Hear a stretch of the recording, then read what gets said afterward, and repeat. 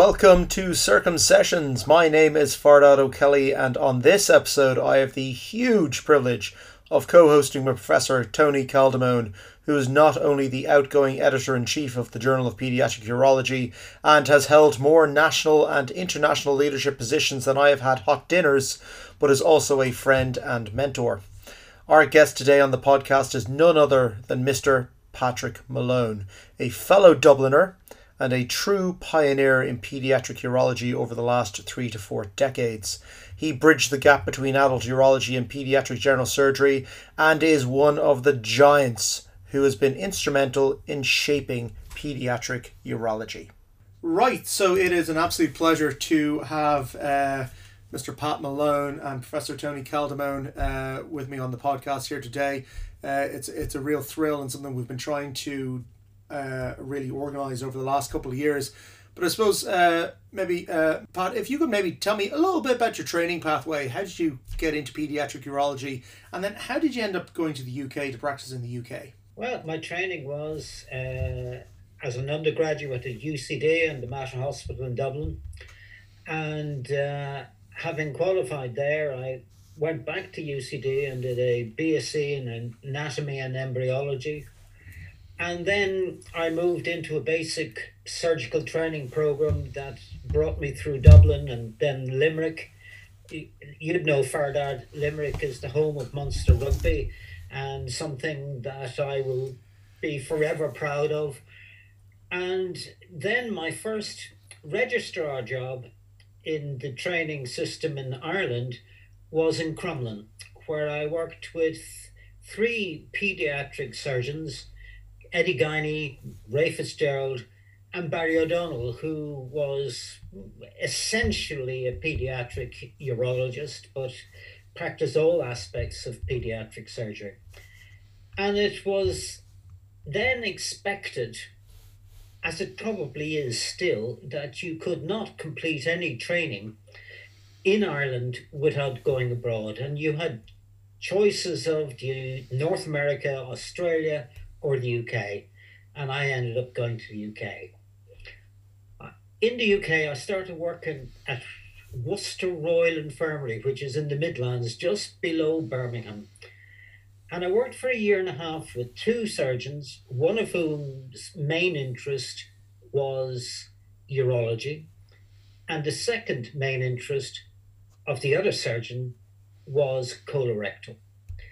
So within that system, I learned a lot about pelvic surgery and about urology, and it just stimulated an interest in that area for me, although I hadn't even thought of pediatric urology as the end result. Did my Master of Surgery research down in London at King's College Hospital. And once I'd completed that, went to Birmingham Children's Hospital and worked with 2 more Irishmen, in fact, a fellow called Sean Corkery, who you might have heard of, Fardad, and I'm sure Tony has, and another chap called Ray Buick. Mm-hmm. And Ray Buick had been my senior registrar in Dublin. And I worked there for 9 months doing general pediatric surgery, and I was away on holidays when a job as a senior registrar in paediatric surgery in Great Ormond Street came up. And Ray Buick, knowing I wasn't around to see the advert, rejigged my CV and sent it in as an application form to Great Ormond Street, and only informed me of it when I wondered what was going on when I got an invitation to go for an interview. I suppose this is where you train with people and you meet friends, and the Irish way of doing things is one of, I think you should have that job, and I don't care if he's going to apply or not, I'm going to apply for him. And went down to the interview in Great Ormond Street, and lo and behold, they offered me the job. And whilst there, I worked with some amazing people. And Edward Kiley was one of the pediatric surgeons there. another Irishman, I'm afraid to say. We're just, Tony, I'm sorry, I know you're of Italian American background, but the Paddies rule the world. And um, Ed Kiley, I would have to say, was the best technical surgeon I have ever met in all my days of practicing surgery. And he nagged me into, beat me into respecting tissues and treating tissues and dissection with an approach that I had never known or seen before. And he taught me lessons that I never forgot. And I still remember them, and I still remember the sweat on my brow when he used to look at me over the across the operating table and say, "Do you think you could do that any better?" And the answer was always, "Yes, sir." But then I met somebody less rigid than Ed Kiley. I met a duo called Ransley and Duffy, and they changed my whole aspect and approach to pediatric surgery and surgery in children. They opened a window for me into pediatric urology, which was a specialty I had never before considered. But having worked in as a adult urologist in Worcester for a year and a half, all of a sudden this whole connection of the urinary tract clicked with me. And it was there and then I decided this is what I want to do and this is what I want to be. I went through my senior registrar system at Great Ormond Street, got accredited in pediatric surgery, but Philip Ransley turned around to me and said, "You cannot become a pediatric urologist by doing proper adult urology." So I moved from Great Ormond Street then to the Institute of Urology, which was then at the Shaftesbury Hospital and St. Peter's and St. Paul's, which Tony will remember very well. You're too young, Fardot. You were probably just nappies at this stage. And I met people there like Julian Shah, an adult urologist called Peter Worth, who was the most wonderful teacher you could ever meet, Christopher Woodhouse, and I continued to work with Philip and Patrick whilst I was there. And I think that was my finishing school. I didn't have to go to Switzerland for my finishing school. I went to the Institute of Urology in London. And that was it. I was committed. I knew what I wanted to do.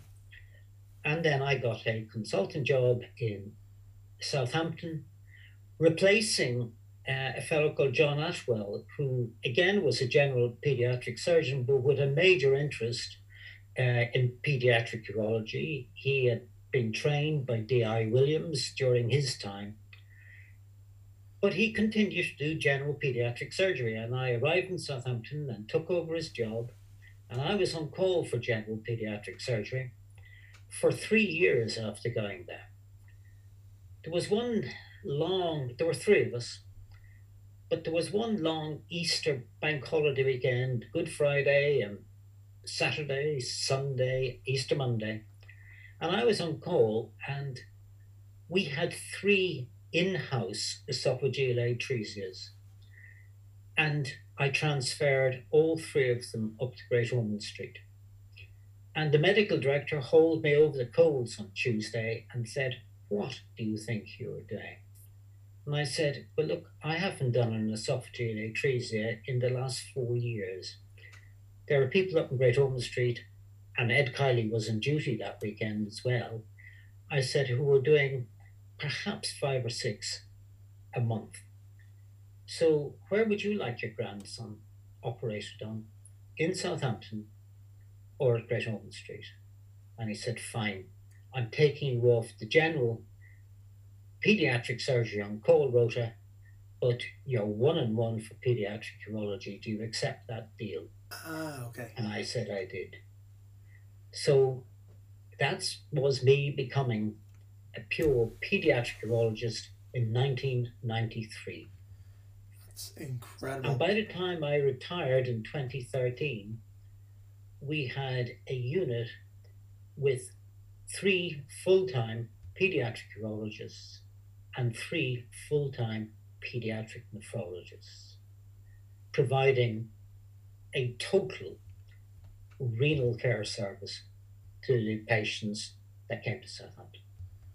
So that was my route to the UK and where I ended up as a pediatric urologist. That's amazing. And you know I've spoken with Professor Bob Whitaker and talked to him about his time during training, and I suppose at that time, there seems to be a reasonable overlap between uh, ped surgery and urology. But who was really managing the pediatric urology cases at that time? I mean, was there reasonable collaboration between the two specialties, or was there still a bit of contention between both? And who was kind of taking ownership of them at that point?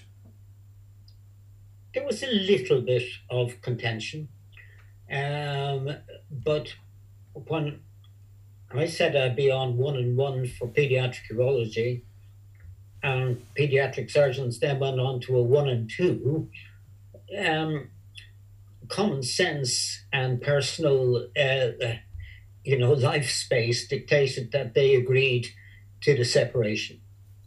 I actually, for that, I think it's a mistake to think of the contention just between pediatric surgery and pediatric urology, because I think pediatric urology sits in a very special niche. I think pediatric urology has to work very closely with pediatric surgery, because pediatric surgery deals with anorectal malformations, spina bifida, and we deal with cloacal malformations. But all of the neuropathic issues that come with spina bifida, that come with anorectal malformations, that come with sacrococcygeal teratoma, we have to work hand in hand with pediatric surgeons to make that right. However, as pediatric surgeons, we don't have the full training or the background skills to deal with things like stones in the urinary tract. Our adult urologists are seeing hundreds of these a year. They have the skills. They mightn't be very good at looking after children, but they have the technical skills for dealing with the stones. So it quickly became apparent to me that not only did I have to work very closely with my pediatric surgical colleagues, but also with my adult surgical colleagues.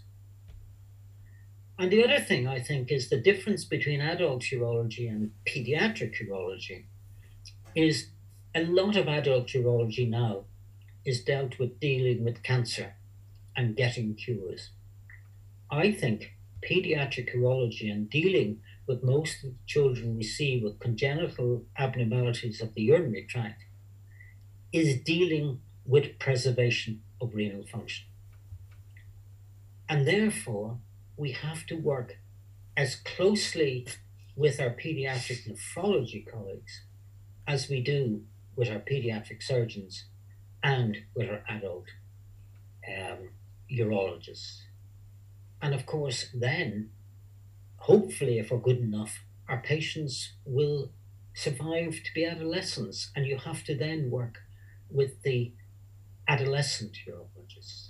So I think pediatric urology is almost unique amongst the surgical specialties as to require a very close working relationship with pediatric surgery, pediatric nephrology, adolescent nephrology, and adult urology. And I think that makes it special. And I think that makes the training we should be offering pediatric urologists nowadays should cover that broad perspective of what's going to be required when they're out there. Absolutely. So I think that we should probably not let this conversation go on too much longer without hitting on one of your most important contributions, and one of the ones that I think you're most noted for as well, and that is the MACE, or the Malone Antegrade Continence Enema. So Pat, give us a little bit of insight into how did that light bulb moment happen, and what was your thought process at the time, and what pushed you to bring it into clinical fruition? I suppose the one word that started it all was frustration. When I went to Great Ormond Street, I used to work every Friday from about 1 o'clock in the afternoon till 9 o'clock at night with Philip Ransley when he had his major list when we did all of our bladder reconstructions. And I had been doing this for 6 months, and we were making loads of people urinary continent and giving them safe bladders. But all of them came back in nappies or diapers with fecal incontinence. And although we were protecting their upper tracts, we weren't improving their or their parents' lifestyles. They still required their nappies. They still were isolated because of their fecal incontinence. And that really frustrated me. I just thought, what's the point in spending all of this time reconstructing a bladder, and at the end of the day, they're still incontinent?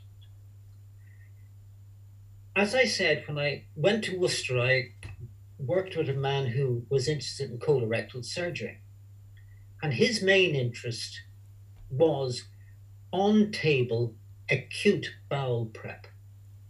So if we had an obstructing bowel cancer, he used to divide the colon above the cancer, put in one of these corrugated anesthetic tubings into the open end of the bowel, stick a catheter through the locked up end of the appendix, a Foley catheter, blow up the balloon, and do an antegrade bowel prep into a bucket beside the table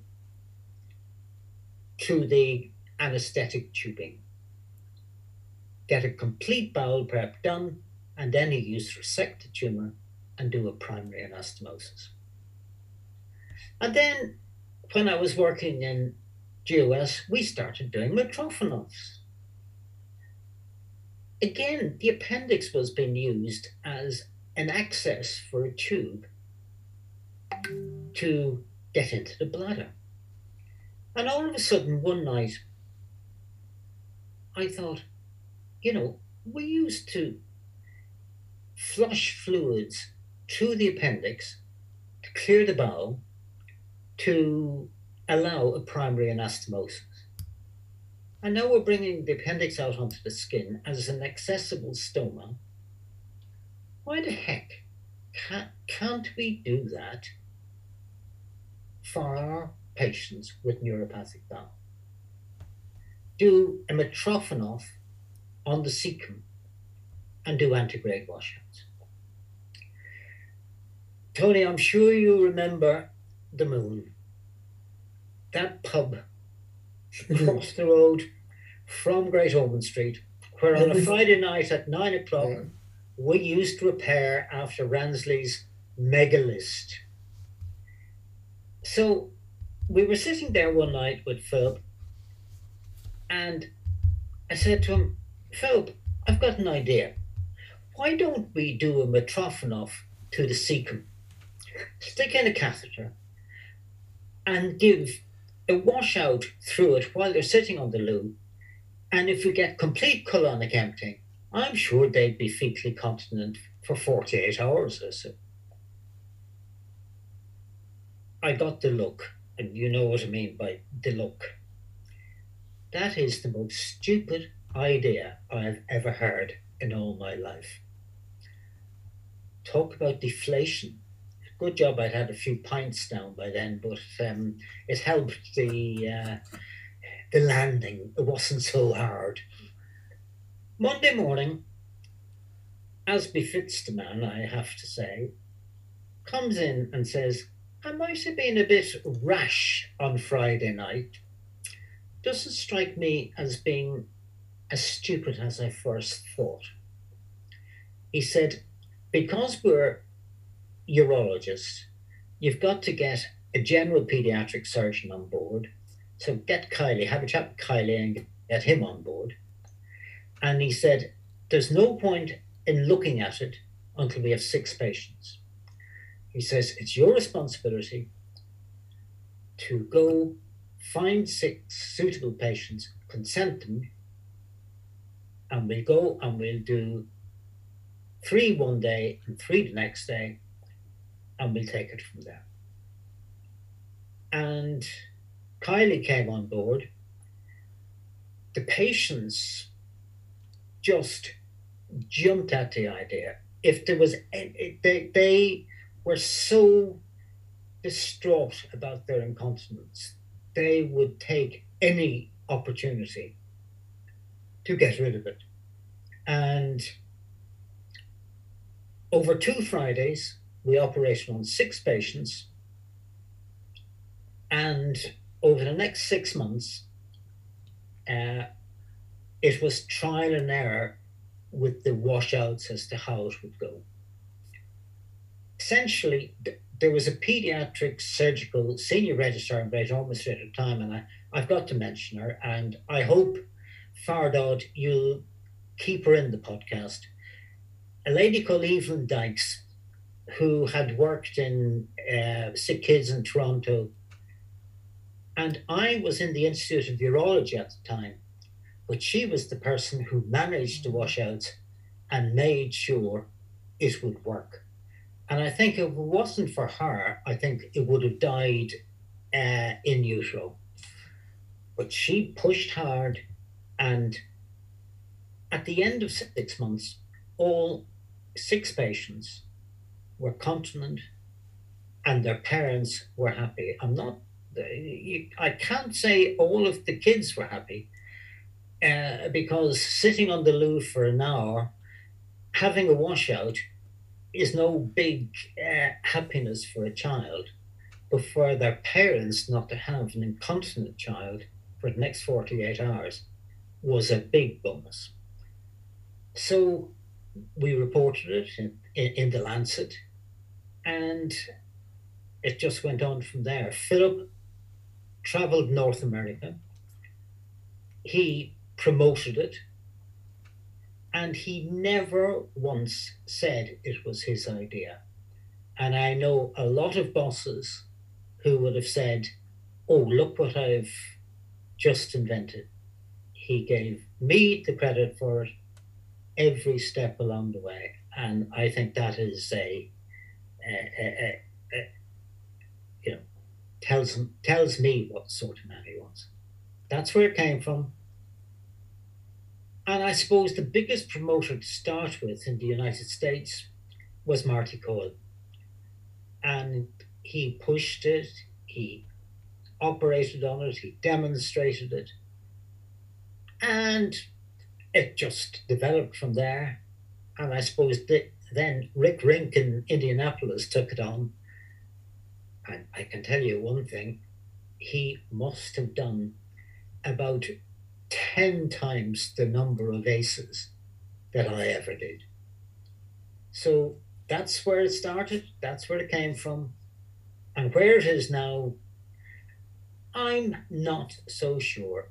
I was very disappointed when some of my patients went into adult life, and sent them over to adult colorectal surgeons. And within 3 months of meeting an adult colorectal surgeon, a number of them ended up with colostomy. And they came back to me and they said, we appreciate everything you've done, but it's much easier to manage a colostomy than the ACE procedure.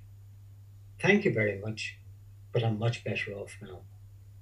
Now, I know some people say it works as well and continues into adult life, and I will agree, it probably does for some, but certainly not for all. And if there is one message I would like to give to any surgeon who uses the ACE, is it'll work. It might work great in childhood. It might be great for the parents. But when your patient opts for a colostomy in adult life, that is not a failure, because treating your patients is part of a continuum. And as they grow older and as they mature, what they want out of life is different what they do in childhood. So it might work for them and improve their quality of life in childhood, but if they want a colostomy in later life, so be it. Very, very, very, very wise words. So it sounds like when you first started this, and obviously it was intended for children, I mean, you really jumped in with both feet, and you put it out there, you tested it, seemed to perform very, very well in that population. Since then, of course, there have been other variations of the MACE, including the LACE procedure and cecostomy tube. So other thoughts that might have occurred to you at the time or since then, and other variations, your thoughts about those regarding the MACE procedure? I've tried all of the variations you've mentioned between the LACE procedure, and if I had a patient with the cecal ACE procedure and it wasn't working due to very long transit times, I would then try a LACE procedure, and we used to do that colonoscopically with one of my gastroenterology colleagues, where we'd stick in a tube into the left colon and try it. My experience with the LACE was never very good, to be honest with you. And I think most of the problems with chronic constipation in that group of patients rests in the distal sigmoid colon and a lack of colonic activity there. And although some people have said the LACE is great, it wasn't my experience. The use of the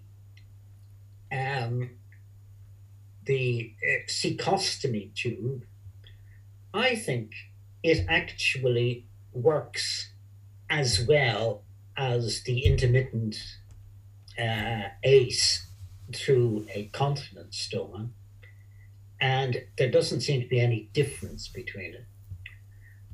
But for a child growing up, not to have an indwelling catheter, in my experience, was more important than anything else.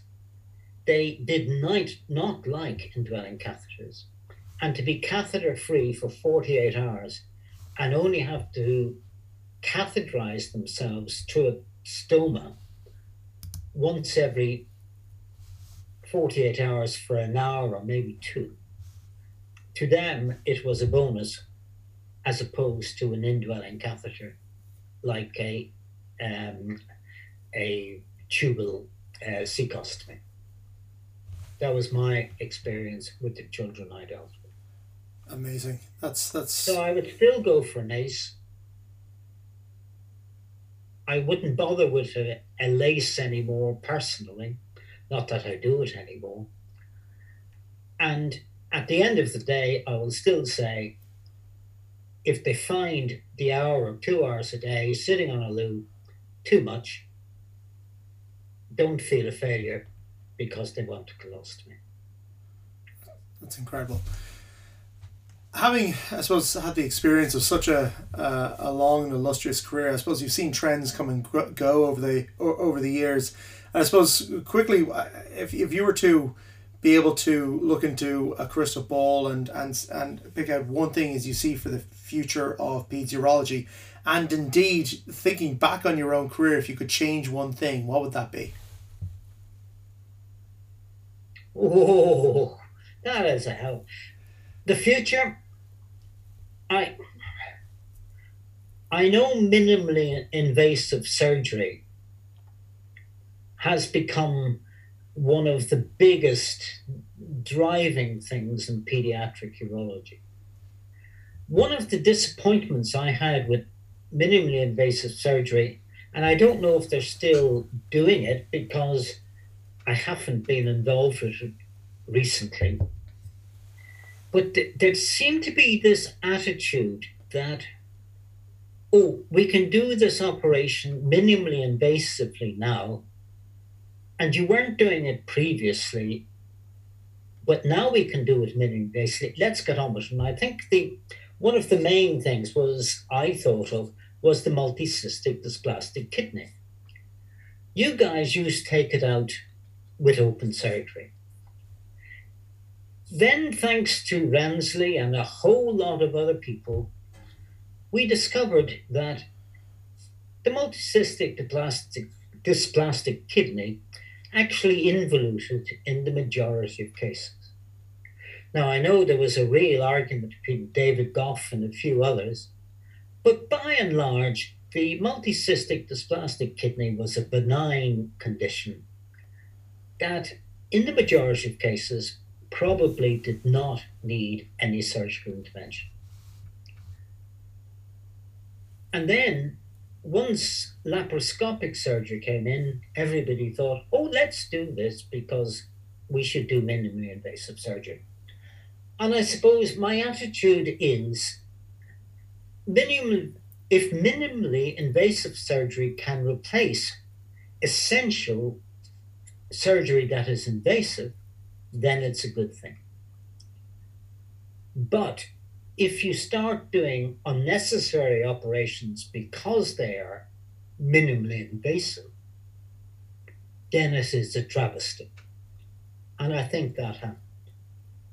I now know through some of my successors in Southampton that they are doing laparoscopically assisted bladder reconstructions, laparoscopic pyeloplasties, operations that need doing and are less traumatic and invasive for the patient. I think that's great, and I think that should continue. But I think the concept of returning to an operation because it's minimally invasive but not necessary is wrong. What would I change in my approach to my surgical career? I think I would like to have been more considerate and more thoughtful about my approach to parents, families, and their children who had horrible conditions that weren't curable but were manageable. And I would like to have dealt with them in a more considerate and humane way. And that's the one thing I wake up at night thinking about, still saying, I could have done this better. That's incredible. Dr. Malone, thank you so much for coming on the podcast. That was a real tour de force, and what a fascinating insight into how things develop and giving us a glimpse of what is really an outstanding a career. And I know Professor Caldamone will feel the same. Thank you so much, and we're so grateful to have you on. You're very welcome. It was a pleasure.